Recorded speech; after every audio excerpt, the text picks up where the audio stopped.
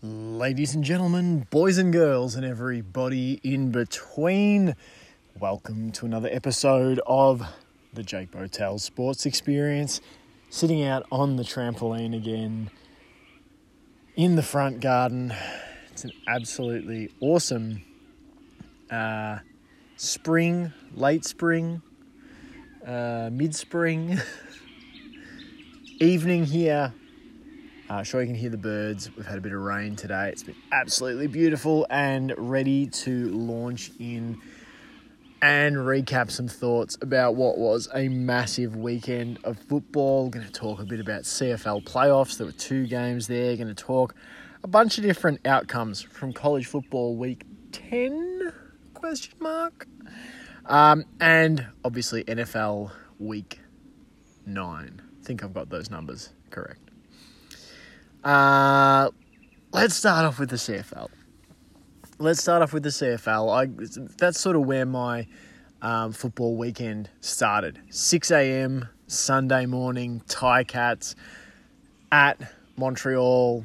And, oh boy, in some ways I felt like I should have just had the extra hour of sleep. But anyway, we were off and away at 6 a.m. and there was no looking back as Hamilton really bowed out. There's no other word for it in my opinion, but kind of meekly. It was a little bit like watching, the big brother fight the little brother, and the little brother's swinging and swinging and swinging, and the big brother's got like his hand on top of the other kid's head and is just sort of keeping him at arm's length, and then finally went smack, gave him a slap upside the head and said, go on your way. And that's kind of what this game felt like. The Ticats, death by 1,000 paper cuts is sort of what it felt like. You only score field goals. I think it was 27-12 in the end. They had Matthew Schultz come in and play pretty much the whole game. And you thought, wow, Bo Levi Mitchell, he must be a little more injured or banged up than what they're letting on. But then, multiple scores down in the last quarter with a few minutes left, they bring Bo Levi in. And it's such a weird experience for me because I'd said in the preview, run with the quarterback from the start that you think gives you the best chance to win. Don't feel obliged to rotate QBs just because you brought Bo Levi in the offseason, you paid him a lot of money. If Schultz or whoever it is, Powell, gives you the best chance to win from the start, play them. And so I was happy that they ran with Schultz. But of course, it came a certain point in the game, nothing much was happening. And it's like, okay, that was the plan you went in with. Maybe you could pivot away now and try something else. You need a spark. Don't do it out of, the plan was you play one half, you play the other half. Play one guy, say the game is yours unless you're not performing. Schultz, at the end of the day, probably didn't perform as well as he could have, but I think there was a lot of players on offense. I think there were a lot of players on defense who would feel the same, that maybe wasn't their best effort. And but I honestly thought, we're not going to see, with whatever it was, 6 minutes, 7 minutes, I can't actually remember how long was left in the game and I was listening on the radio at this point. They said, Bo Levi Mitchell is coming in for the next drive. And I thought, what are we doing? Talk about changing it up too late. I don't know. It's very confusing. I found the whole season incredibly confusing. The better team won. I think that's the easiest thing to say. In no universe did I feel like the Ticats were ever going to win that game. I thought there was this shot early in the first quarter. I think we held Montreal to a field goal or whatever the case was. I felt there was a moment in the first quarter where it was like we'd maybe withstood a bit of them doing damage. We might have even had an early turnover. We withstood that. You get the ball, you drive down, and either we didn't get anything or we had to settle for a field goal. And there were a couple of moments like that where it was like Hamilton could punch one in here and really make a game of it. They didn't. They settled for field goals, and then it was gone. Montreal, the far better team, they were better than us all year. They deserve to move on to the next round. And I think it's going to be really interesting to see what happens for the Ticats next year, because they made those back-to-back Grey Cups. I think it was back-to-back.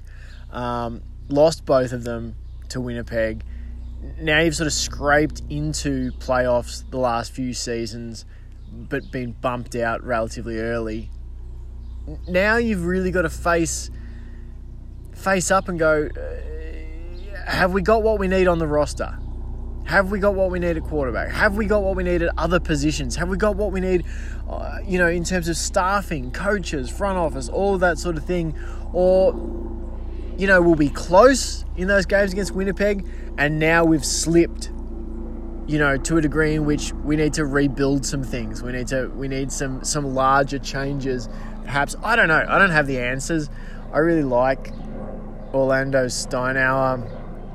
I'm not saying, I don't know. Just something is meaning we are behind the eight ball. And someone said after the game there were people saying, good work, Coach O. You've managed to, what was the word? You've managed to alienate, two great QBs in the space of 2 seasons. And I had to respond. I said, I think Bo Levi-Mitchell kind of alienated himself from the starting lineup by throwing 10 picks in 6 games or 8 games or whatever it was that he played. Like, Bo Levi-Mitchell can be annoyed and frustrated with how his season progressed, and I can understand that from the injury standpoint, but he did not play well. That, to me, is a really simple way of looking at it. Did he play well enough to guarantee him the starting job? No. And in my opinion, the size of your salary shouldn't guarantee you a starting position. They went with the guy they thought would give them the best chance to win. They didn't win. They probably adapted too late. But I understand why they went with Schultz. I would have gone with him or Powell. I would have had them both ahead of Bo Levi. And, to me, that didn't come down to quarterback mismanagement. That came down to quarterback form. If Bo Levi-Mitchell thought he was the player to lead them across the line in the Eastern semi-final, then, maybe that should have been shown on the field during the season. But for me, every time I tuned in to watch this season, there were some drives that were good, but there were a lot of drives where it was forcing deep throws, essentially trying to throw a touchdown on the first or second play of a drive and turning it over. It was not good. It was very inconsistent, and it wasn't good enough to earn that starting job to guarantee it for himself. So I'm really interested to see what happens next year, but it really does come down to the simple fact we weren't good enough on any side of the ball. Literally, I think the only phase of the game where we had an ascendancy was our field goal kicker. He was excellent. You're not going to win a lot of games if that's all you've got to hang your hat on. So the Ticats bow out. Massive congrats to Montreal. They thoroughly deserve it. But a massive test awaits them now against Toronto, the reigning champs. In the other CFL playoff game, BC Lions roared against the Stampeders. Calgary were never really in this. I think they scored a touchdown on their opening drive. Thereafter, it was just, not good is what I would describe. That Vernon Adams absolutely cooked. BC, hung a big score on Calgary. And so I believe we've now got the same conference finals from last season. We're going to have BC v Winnipeg, and we're going to have Montreal versus Toronto. And honestly, because BC have to travel into Winnipeg, if it was in BC, I'd probably favour the Lions. I think we may end up with the same Grey Cup final. I think we might see a rematch of Toronto Argonauts versus the Winnipeg Blue Bombers, which would be fascinating. Fascinating to see. So that's the CFL. As I watched bits and pieces of the Lions Stamps game, but all that I really took away, I probably had that on a secondary screen by that stage. I had college football on the primary. My main takeaway was Vernon Adams absolutely cooked. He was brilliant, as he has been pretty much every time I've logged in to watch him this season. So I'm really looking forward to the conference finals, try and get my eyes on both of those. But yeah, disappointing from a Ticats point of view. But, you make the bed and you lie in it. They weren't good enough across the course of the season. And they weren't good enough when it came down to the playoff game. So we'll see how they reload and go again next year. College football, bunch of headlines to get to here. Wanted to start off just saying Clemson defiant. I picked, there were 3 games I picked in college football this week. I picked Clemson to beat Notre Dame in Clemson. I picked Oklahoma State to beat the Sooners in Bedlam in Stillwater. And I picked USC to beat Washington at home. Now, I went 2 out of 3, which ain't bad. I got Clemson, I got Oklahoma State, but I missed out on USC. I thought it was great, actually, Clemson, and then, winning that game, and then Dabo Sweeney coming out and saying, if Clemson's a stock, you want to start buying, and I think they will adjust how they do things. I think they are going to use the transfer portal, and I think that's necessary to plug holes. I think it was a really good win over the Fighting Irish, but honestly, I kind of feel like the Fighting Irish are sort of a paper tiger. Is that the correct phrasing? Clemson were a real tiger. Notre Dame were sort of a paper tiger. They're less than the sum of their parts, maybe, or maybe we've overrated the parts that they have. I think it's been a very disappointing season for Notre Dame. But I've still got a little bit of a soft spot for Clemson. They were one of the first teams I supported when I came into supporting college football. I was really invested in Trevor Lawrence's story, and I still have a bit of a soft spot for them. Out of all the teams I've seen win national championships that I've been in the time I've been watching, Clemson sort of remains to me. They have a little bit of a universal appeal. I quite like them, and I guess I was just happy to pick the game correctly. But I've heard some weird talk. Some people going, Notre Dame is definite top 5 team. I haven't seen that this year, to be honest. I just haven't seen it. I feel like they're a little bit overrated for what they are. But Clemson, I think, they've been unlucky at times. They've made some bad mistakes at times, but let's face it, they were right in that game against Florida State. Right in that game. Did they miss a field goal to force that to overtime, or they kick a field? I don't know, but they were in that game against Florida State, who are undefeated. They've had some close games. They're still in a transition, I think, post Trevor Lawrence. They've still not quite worked out. The transition to DJU didn't really work out, and so then you're trying to patch and you're trying to work out, all right, where's that next QB life raft that we're stepping onto? Even Alabama is the same. You go from Jalen Hurts to Tua to Mac Jones to Bryce Young. And now they're trying to work out who is that next guy. I'm sure I talked about this on a few episodes ago, that you don't always have that smooth stepping stone. It might take you a couple of seasons to work it out, and but I think we're going to see Clemson use the transfer portal. They'll probably use it in their own way, I imagine. And why not? You can. Just because you can use the transfer portal doesn't mean you have to take every knucklehead out there. I know that whole the culture thing is kind of important to Clemson, but so's winning national championships. I think Dabo Sweeney would know more than anyone that the expectation there now that he has built is that Clemson is a national title contender. I think they can get back to it. I think he'll want to get back to it. He'll adapt with the times, I'm sure. I'm pretty positive about that. So, good win for Clemson. Oklahoma, the Sooners get poked.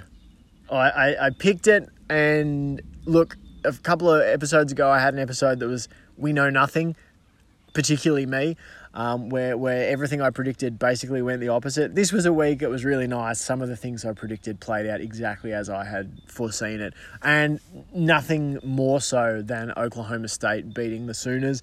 And it played out kind of how I thought it would play out.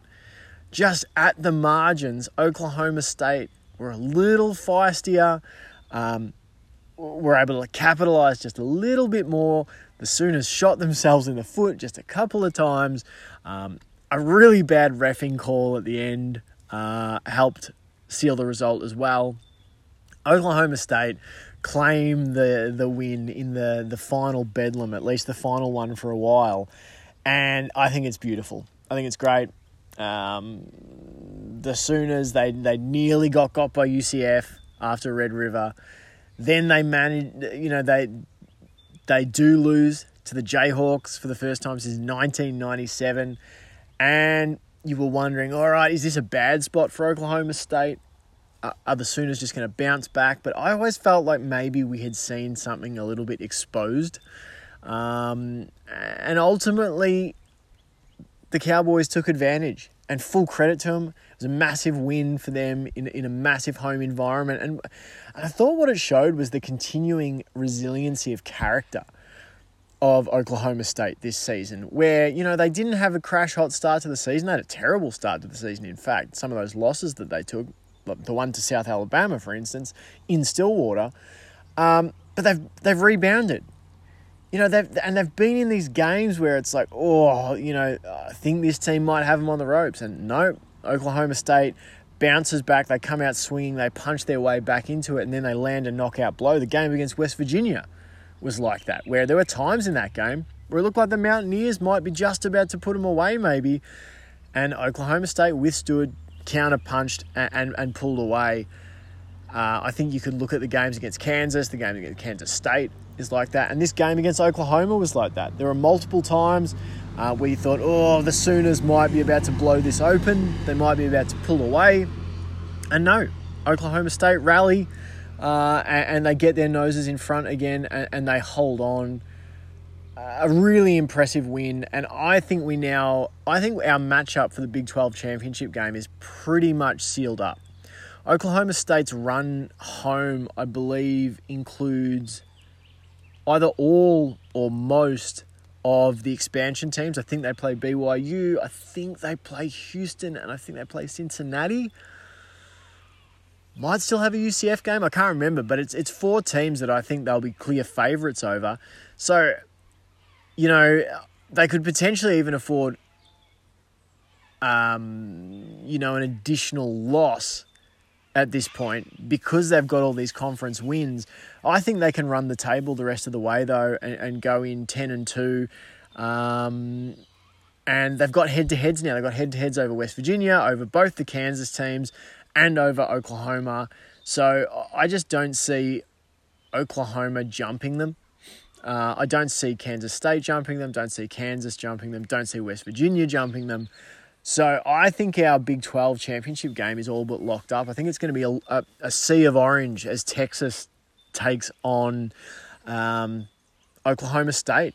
Massively exciting. And wouldn't it be awesome for the Big 12 if Oklahoma State knocked off Texas in the championship game, having done away with Oklahoma, the two teams that have, absconded to the SEC, that Oklahoma State, who remains, go, on your way out the door, here's a kick in the pants.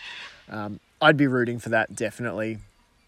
And look, honestly, I think with the departure of Texas and Oklahoma, I think it opens a door massively for Oklahoma State. I think there's no reason why Oklahoma State can't fancy itself to be one of the top, say, 3 or 4 programs in the Big 12 moving forward, one of those teams that's perennially contending for the title. I really do think that. I'd have to do a little deeper thinking about it, but they're going to be able to recruit pretty much on a level as everyone else in the conference, and that has been something, if anything, that's probably elevated Texas and Oklahoma at times, is that ability to recruit just that little bit extra. I think Oklahoma State are in a great position, and I think they have an argument to have the best coach in the conference. And I think he's shown that over the stretch now, that he's a very good coach. Whether your team is 1-2 or whether it's 2-1 or 4-0 or Mike Gundy is very capable of getting his team where he wants them to be by the right time in the season. And as I said, I think the departure of Texas and Oklahoma is opening a massive door for teams like Oklahoma State to be one of the dominant powers moving forward in that conference. And chef's kiss. They trot off, into the Bedlam absent era with a win. USC outgunned at home, maybe not that surprising. It's funny, that USC's defense cops a lot of the criticism in this game that ends 52-42, and I get it because they couldn't stop a nosebleed. They were horrible on defense, and obviously it comes out that Alex Grinch, I'm pretty sure their defensive coordinator was relieved of his duties in the last 24 hours, which makes sense. It was a move that had to happen. They were abysmal. I think it was on In the Gun podcast, the West Virginia pod, where they talked about, hey, if you're going to make mistakes on defense, at least make them at full speed. You can kind of live with it. All right, if someone misses an assignment or someone stuffs up a run fit or whatever, at least do it at full-blooded sort of violent speed where you're trying to impact the play at full tempo, full ferocity. There was some stuff with USC's defense where it was like they were making mistakes at half speed. Some of the run blocking was just abhorrent. Having said that, though, like Washington's defense, gives up 42. So this was a game with very little in the way of decent defense being played. Both, I think, inherently flawed teams. Like, I understand that Washington is still undefeated. I would fancy Oregon in the rematch. Honestly, I think that Oregon's just got a little bit more on defense. And that game against, they lost by a field goal at Husky Stadium, in a game where they were kicking to tie it. They just missed the kick. So I think if you put that on a neutral field, if you put that game in Eugene, I think the Ducks would fancy themselves. And I would fancy the Ducks, to be honest. I think Washington are inherently flawed. They've got a brilliant strength in their offense. So I suppose the big question is, in the last month of the season, could their defense shape into something that can at least be maybe playmaking and not be a liability? USC's defense is an absolute liability. So I'm interested to see what they do, and they're going to have to rectify it. It was a great point they made on Cover 3 podcast in their Upon Further Review episode, I think it was, where they said, like, you're going over to the Big Ten next year and everyone's saying that, the Big Ten, they're going to have to get used to high scoring. Maybe it'll be the other way, is what they were saying. Maybe USC is going to have to change how it operates. Maybe USC is going to have to find a defense. And I think that's why you see the move made, because you've got a month left in your season. You want to start finding something on that side of the ball before you make the transition over to the Big Ten, where you're going to be playing more cold weather football towards the end of the season against teams that are going to be physical and are going to run the ball.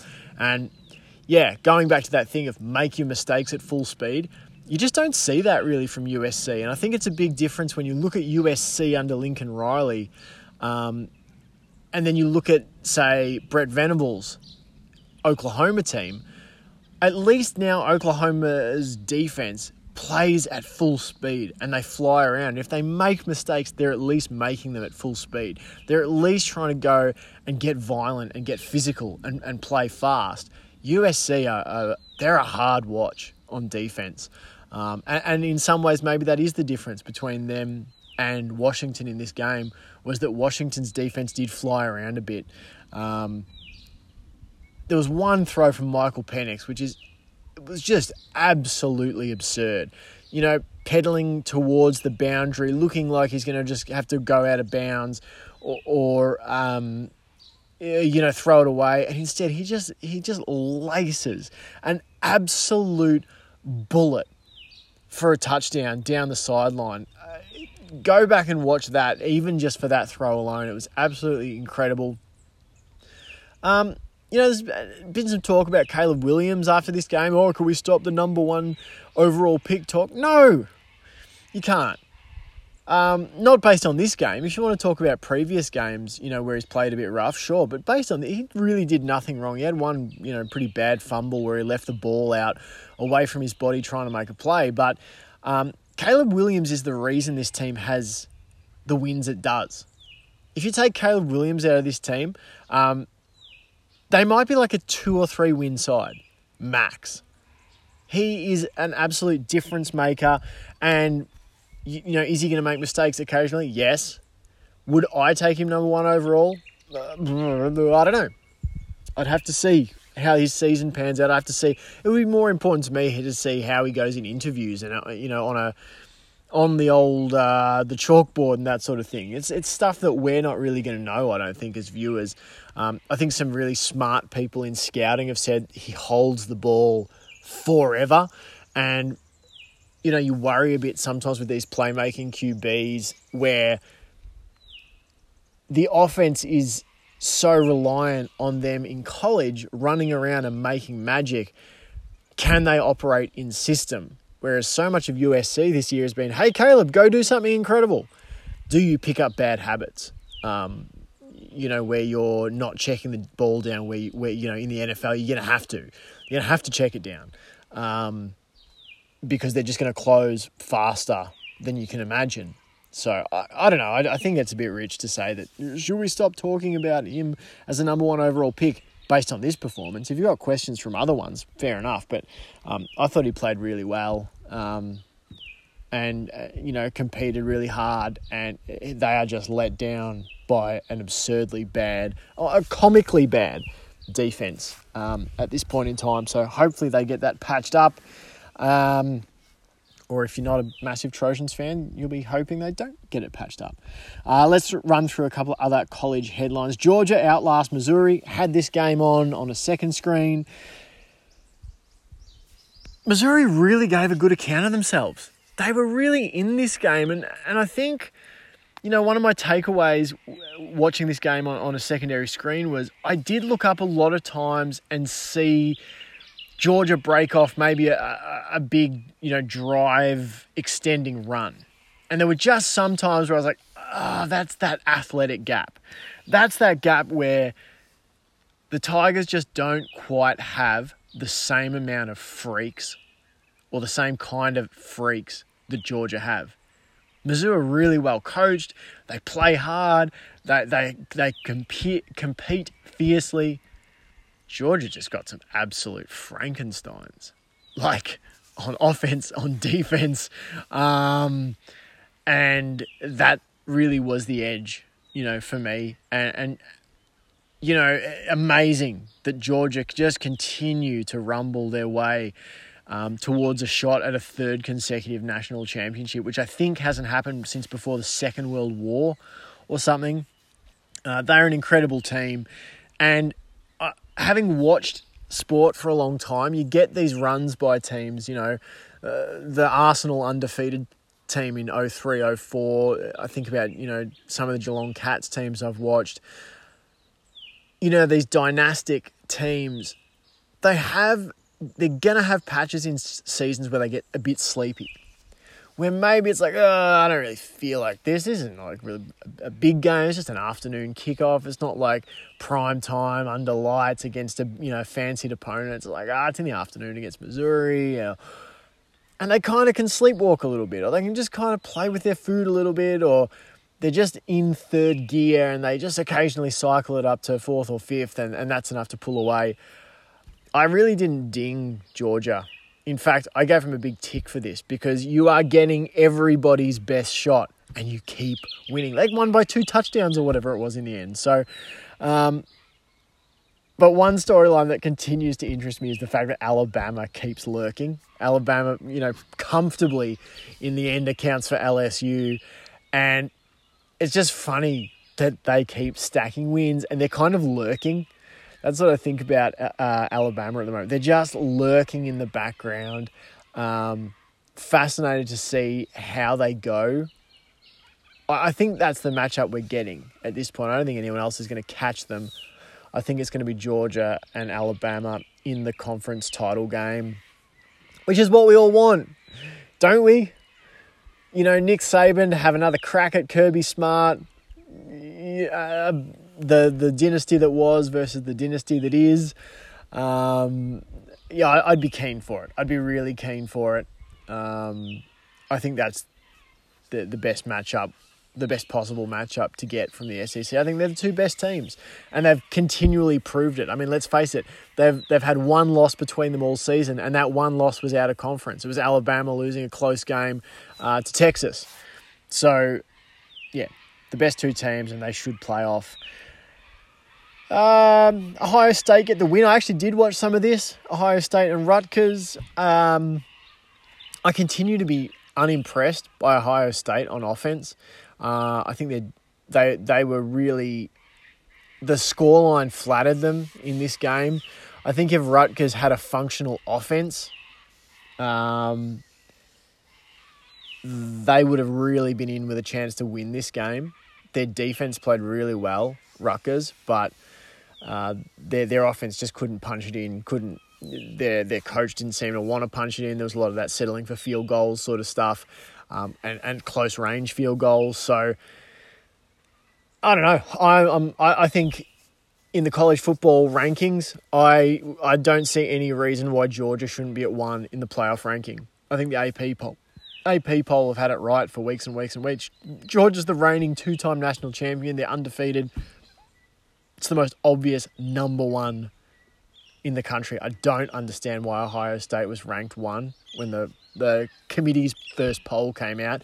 I think they'll rectify it this week. I think they'll jump Georgia up to number 1, which is where they should be, in my opinion.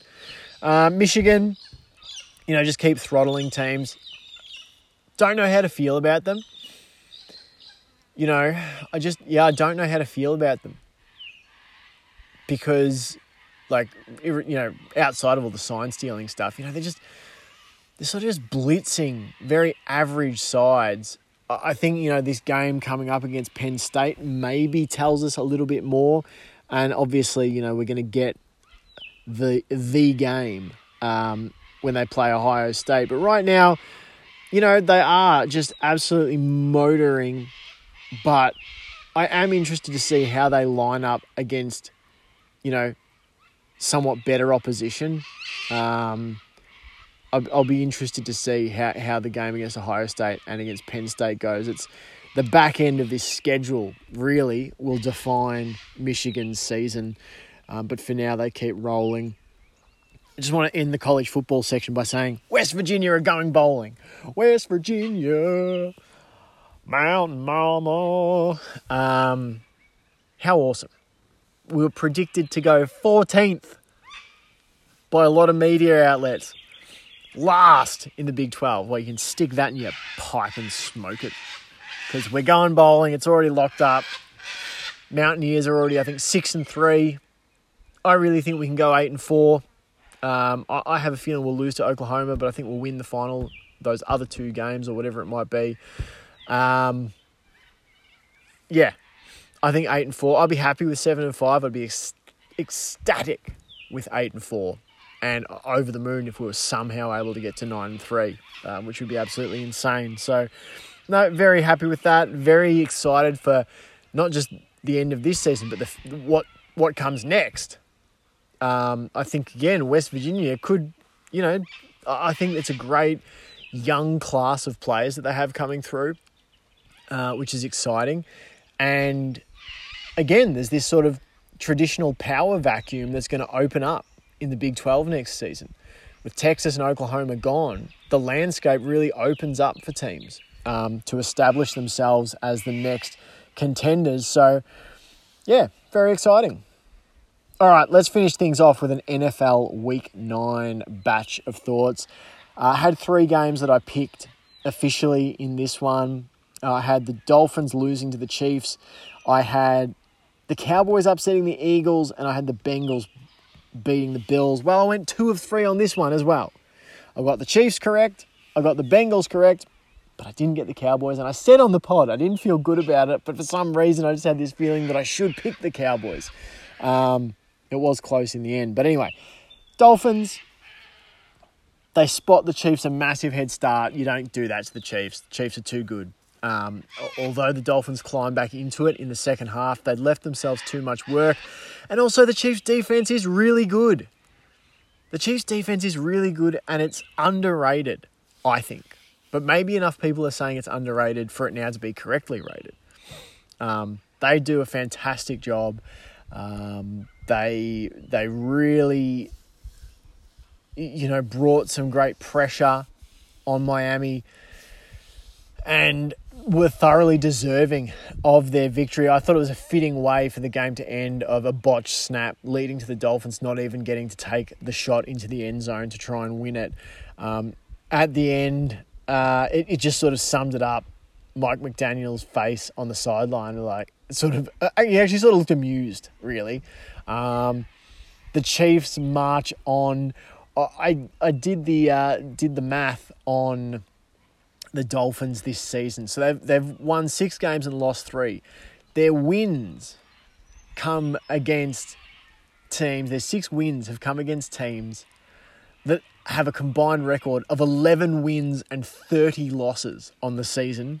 And the Dolphins have outscored them by, I think it's about 100 points. It's like 250 to 140 or something like that. So they've crushed all these teams with losing records. And their 3 losses have come against teams who are combined 20-7. And they've only managed to score 51 points in those 3 games while conceding 100. So, they're only averaging, what's that, about 16.5 points or something per game in their losses. And that's against teams who have a combined record of 20-7. And they're allowing, upwards of 30 points a game. I think that the Dolphins are a fun team. I think Mike McDaniel's a fun coach. They play a fun style of football on offense. But much like the early Sean McVay Rams, I think they're going to have to find a way to sort of beef themselves up in other ways. A little bit like the early days Chiefs, where Mahomes might score 30, but the defense might give up 35. You've got to strengthen the other phases of the game. And look, it's not like their defense played badly, but I never really thought the Chiefs were going to lose that game, bizarrely enough. And it just sort of confirmed my feelings about the Dolphins this season. A fun team, but ultimately an unserious contender. That could change, I suppose, down the stretch, but so far the evidence says it won't. 6 wins against teams who have a combined record of 11 wins and 30 losses. And, so what's that? That's 6 wins against teams who have won 25% of their matches this season. And their losses have come to sides who have won 20 and lost just 7. And it's that. What's most alarming to me about that is the fact that the Dolphins are getting scored on heavily in those games. Now, that's a little bit skewed by the Bills scoring 48 on them. I think it's fair to point that out. But more concerningly, it's the 51 points that they've managed. 51 points in 3 matches against those teams with winning records. That's concerning. Averaging under 20 points in those big matchups is a worry. So they're going to have to work that out. And it does come down, you go, well, is this what happens when you play teams with really good defenses? And if it is, they're the teams you're going to play come playoffs. So I wasn't particularly surprised by the outcome. It sort of played out how I thought it would. And I actually did say in the preview, I thought it would be a lower scoring game, which it was. The Ravens demolished Seattle. That was another point I wanted to make. I made the mistake of getting on the Detroit Lions last time when they travelled into Baltimore. Didn't make the same mistake this week. I thought I was intrigued to see what Seattle could do, but my worst sort of fears were confirmed that the Ravens, particularly at home, are an absolute death machine. They destroyed Seattle. I am begrudgingly having to admit that if the Ravens can play like that, if the Ravens can get home field advantage somehow in playoffs, which is going to be hard to do with the Chiefs doing things the way they're doing, with the Bengals getting on a heater, This team is really hard to stop. They are really hard to stop. I think they had 300 yards rushing. But my bigger takeaway probably... and the takeaway there was the defense for the Ravens feels like it's getting back to what it used to be. You know, a real strength for them. Where there was a couple of seasons there where they really started to go off a cliff. But now I think they're returning to that being an equal partner with the offense, which is, you know, incredibly exciting if you're a Baltimore fan. They got after Geno Smith in a major way and probably should have picked him off multiple extra times.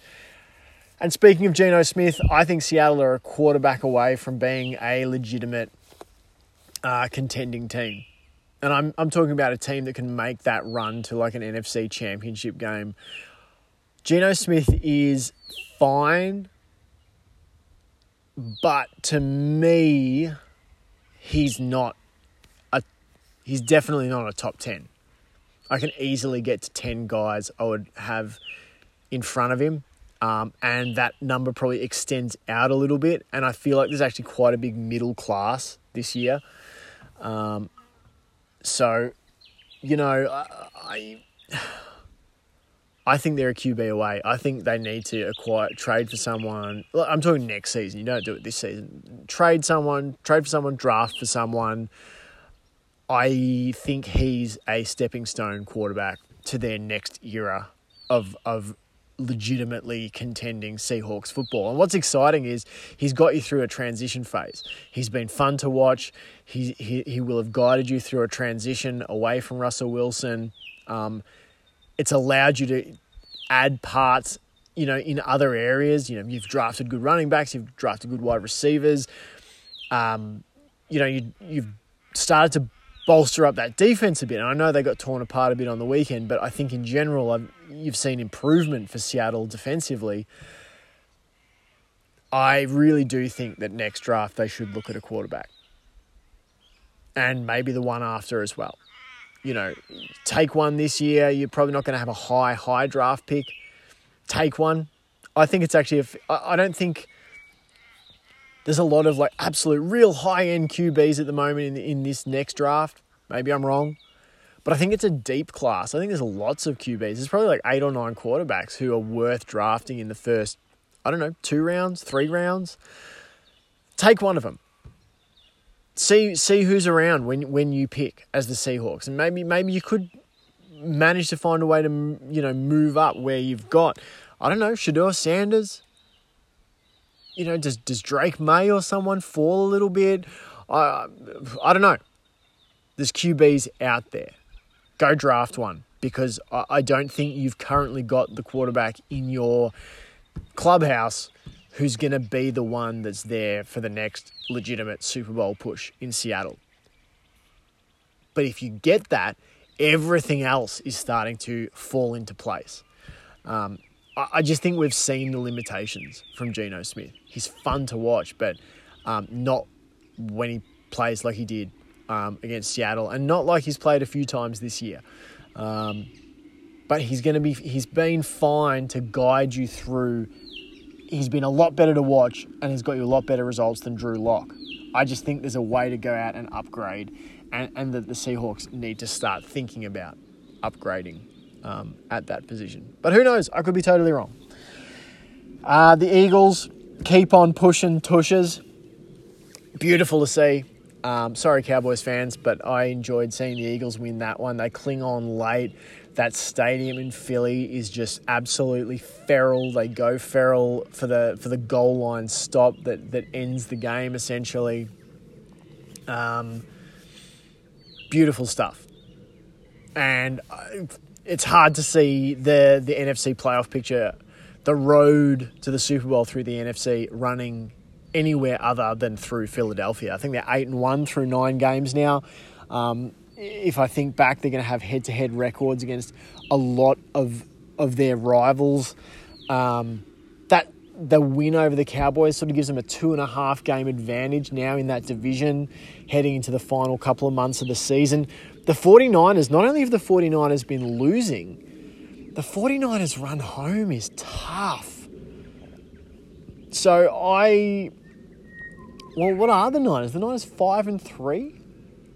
You know, and you're trying to chase down the 8-1 Eagles. It's going to be tough. I think they've already got the home field advantage pinned. They've already got it locked in, I reckon, the Eagles. And they are going to be a hard team to beat. Dallas actually, they played reasonably. They're kind of an interesting team. I should actually do a...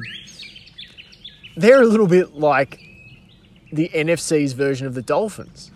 You know, they're quite fun to watch, and they absolutely eviscerate, average to garbage teams. But then, they play against the better teams and ultimately come up short. Like the 49ers game for them was an absolute, get your pants pulled down kind of moment.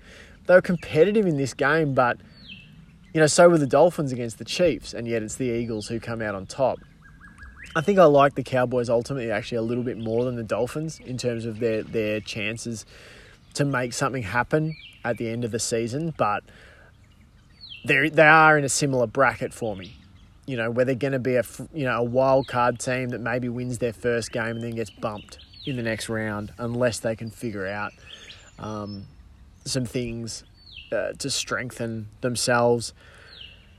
Oh, speaking of teams that need to figure something out, the Buffalo Bills need to figure out what voodoo the Cincinnati Bengals have over them. And really, I think it comes down to, it's as simple as this. Bills v. Bengals. All right, first question. Is Joe Burrow healthy? Yes. All right, make the Bengals a 7-point favorite. Joe Burrow is absolutely a top 3 quarterback in this league right now. He might be the number 1 right now.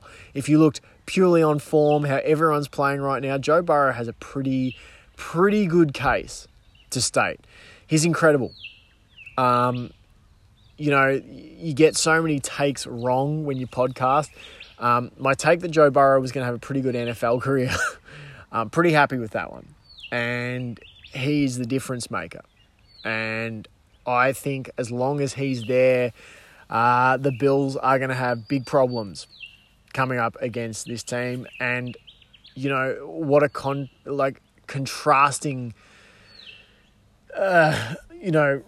range of motion that's happening at the moment. The Bills, who sort of got out of the gate hot again, are falling back to the pack, regressing to 5-4. The Bengals, who got out of the gate slow, are now beginning to turn into this rising star. I think they're 6-3, either 5-3 or 6-3, and just on an absolute heater.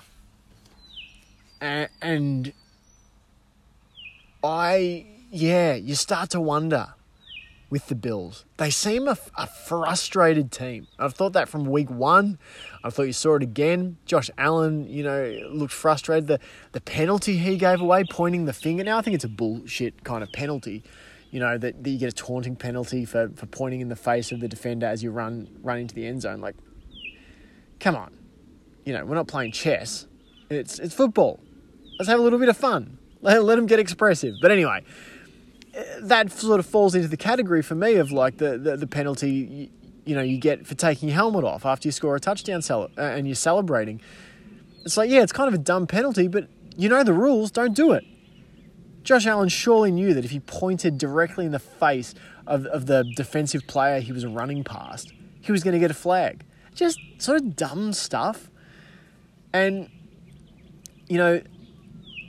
it's amazing how often teams are typified by the attitude and the mentality of their quarterback. The Bengals have this kind of very quiet, ruthless swagger. And that's exactly how you describe Joe Burrow. The Bills have this frustrating fluctuation between head-scratching mistakes and results to, soaring Superman athletic moments. And that's kind of Josh Allen. They thumped the Dolphins. I think it was 48-20.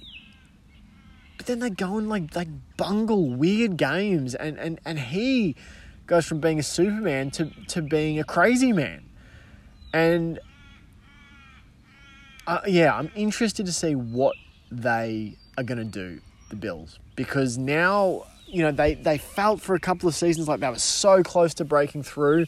They had their hearts broken by the Chiefs. They had their hearts broken by the Bengals. And now you're starting to drift off. If you think of the Super Bowl window as a feeding trough, and you've got all the prime contenders with their noses in the trough, they're right there feeding at feeding time, and then you've got everyone else sort of falls away from there. The further away from the trough you are, the less love you get, the less nutrients your fan base is getting access to. The Bills had their trough right in that snout. So they had their snout right in that trough. And I don't know. It felt like they got headbutted a few times by the Chiefs and the Bengals and pushed out. And now it feels like, are they ever going to push that snout back in there again? Or are they going to cycle back to the outside for a bit before they're going to have the strength and the reinforcements to push their way back in? They just right now feel like they're getting moved out of that prime feeding spot as far as the Super Bowl window is concerned. And they were so close a couple of seasons ago. The Bengals love them. Bengals are right in that window still. And as Joe Burrow said, the window's open so long as I'm here. I freaking love that. I love it. He's one of my favourite players in the NFL. Probably my favourite, really. Maybe there's a Steeler I can find above him, but God, it's hard as a Steelers fan, being such a Joe Burrow fan, because he's going to just destroy us in this division, probably. But funnily enough, we actually play pretty well against him, despite the fact that his team generally beats us. Want to just finish this off. The Jets wither away against the Chargers. Watch the second half of this game. I was catching up on the Bills-Bengals game this morning. So I tuned in for the second half of this. When the Vikings lost Kirk Cousins last weekend, they aggressively made a move at the deadline to go and acquire a QB. And not just any QB. They went out and got Josh Dobbs from the Cardinals, who had started every game this season for Arizona. Think every game. The Jets, when Aaron Rodgers went down in week 1, instead of making a move, they stuck with Zach Wilson. When they've eked their way, improbably, to a winning record at 4-3. But you're going, this won't sustain. Anyone who's watched has gone, if there's been any improvement from Zach Wilson, it's been almost indiscernible. And he is going to cost them games at times. He's just not accurate enough. And that's what we had against the Chargers. There were throws that were there to be made. He missed them. He missed really makeable throws. Throws that you have to make as an NFL starter. And there's a number of quarterbacks around the league. There's one at the Steelers who goes through these patches. Kenny Pickett can get hot in the fourth quarter, but there's other times during the game where you're just like, you've got to make that throw. Yeah, that's not college open, but it's NFL open, and you've got to hit that guy in stride so he can turn up field and make a play. And they're not hitting it. Zach Wilson is in that thing. So I'm sitting here as just a frustrated NFL fan who was so ready to root for the Jets this year because there was the Aaron Rodgers thing. I just have a soft spot for the Jets. He gets injured week 1. You're like, crap. Maybe that's just the end of their season. They stay feisty. But there's this thing in the back of my head that's going, but eventually Zach Wilson's going to cost them. They've got to get some production on offense.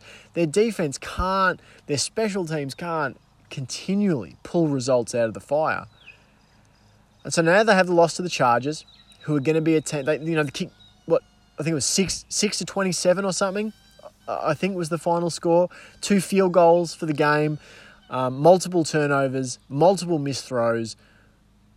And this is gonna, I reckon, eventually divide your locker room. The defense knows it's been playing its guts out. And if you don't get help on offense, that can fracture really quick. And you've now suffered a loss to a team that you're going to be fighting for a wild card against, the Chargers. And the reason I bring up Minnesota is Minnesota got their way to 4-4. They lose their quarterback, who was making amazing stuff happen for them. And instead of punting on the season, they go and get someone. Now, is Josh Dobbs Kirk Cousins? Absolutely not. Do I think the Vikings can make a Super Bowl run? No, I don't. But do I think they can, win a playoff game? Yeah, sure. Why not? And you can't sniff at that as an NFL franchise because, you can't take that for granted because your fans need something to have hope for. They need the ability to hope and dream. Could Josh Dobbs do a Nick Foles? Or can Jaron Hall be a breakout star? I don't know. But what I liked about it is the Vikings got aggressive and went, hey, we're not punting on this season. We're going to keep trying to win games, and we're actually going to give up some, lower round draft assets to go and get someone who we like in Josh Dobbs. So we're going to have Jaron Hall, we're going to have Josh Dobbs, and who knows what we'll do with Kirk Cousins in the future. But we're not punting. We're not just bringing in Jacoby Brissett. We're not just bringing in Joe Flacco. We're not just going to let the rookie sort of drown on his own here. And they go and win this week. Despite suffering the quarterback adversity of having Jaron Hall knocked out of the game with a concussion. Josh Dobbs comes in and absolutely shreds. I'm disappointed in the Jets that they just stuck with what they had. You've had Zach Wilson in the building multiple years. You knew going into the season, Zach Wilson wasn't the quarterback to get you where you wanted to go because that's why you went out and got Aaron Rodgers. So you aggressively went out and pursued a quarterback alternative knowing that Zach Wilson wasn't the guy to get you there. Not in the short term, at least. So why did that thinking and evaluation of Zach Wilson change once Aaron Rodgers was injured and out of the picture? Because for all they knew at that moment, Aaron Rodgers wasn't coming back. There's all this talk now, Rodgers could make a late season appearance. Who knows? But in that moment, in those first few weeks, you didn't know that. You didn't know that. So how did the evaluation of Zach Wilson change from when you got Aaron Rodgers via trade in the offseason to when Aaron Rodgers went down week 1 after playing 5 minutes? Why did you suddenly see Zach Wilson as a viable starting option when you'd spent capital to go out and replace him? I think, for a team that says all gas, no brakes, they've been remarkably all brakes and no gas when it comes to strengthening their quarterback room, when it comes to evaluating, to self-scouting their pick. Doesn't matter that you took Zach Wilson in the first round. Does he look like a first-round quarterback right now? No. Does everything else on this team look pretty feisty? Do you have a defense that if you get average offensive play is going to win a lot of games? Yes. 100%. So to me, it's inexcusable that they haven't gone out and got someone. It's inexcusable to me. Carson Wentz is sitting in free agency right now. You do not even have to give up a pick to get Carson Wentz into the building. A guy who's thrown 150 touchdowns and 60 interceptions in his career, who's started nearly 100 games in the NFL. Now, I know he's not Aaron Rodgers. I know that Kirk Cousins probably isn't... that Carson Wentz probably isn't even like... he's not Kirk Cousins. That's why the Vikings didn't bring him in. But Carson Wentz is better than Zach Wilson. Carson Wentz is more experienced than Zach Wilson. Carson Wentz can win you games more than Zach Wilson can. And you don't have to give anything up for him. He's free. He's a free agent. So to me, it's kind of inexcusable. It's inexcusable that there's options out there you could have had a crack at and you've chosen not to. You chose not to trade for anyone. You've chosen not to sign anyone in free agency despite the fact you've got a guy like Carson Wentz. And again, I'm not saying Carson Wentz is a top half of the league starter, but he's a starter. He's a low-end starter. Zach Wilson, as presently comprised, struggles, in my mind, to look like a low-end backup. He's a project player right now. That's why you got Aaron Rodgers. Because you knew there was no way Zach Wilson as a starter was a viable option for your football team heading into 2023. I don't get why the evaluation changed once Rodgers was injured. And the argument that, we don't want to give up draft capital, then don't. There's plenty of good experienced free agent quarterbacks out there. I don't say plenty, there's a handful. That's still a handful you've refused to take advantage of. So I think it's pretty inexcusable. I can't imagine how frustrating it is for Jets fans. I'm a neutral sort of party here, just someone who wanted to be able to root for the Jets in 2023. It's frustrating to me. I cannot imagine how disappointing it is. They felt so close going into week 1. They felt so close. Even now, watching how this defense is playing, watching the talent of a guy like Breece Hall and Garrett Wilson, and yet they feel a million miles away. It's crazy. It's really crazy. So, all right, that'll do it. That is all of my thoughts from the football weekend. Looking forward to previewing what's coming up this weekend. More good matchups.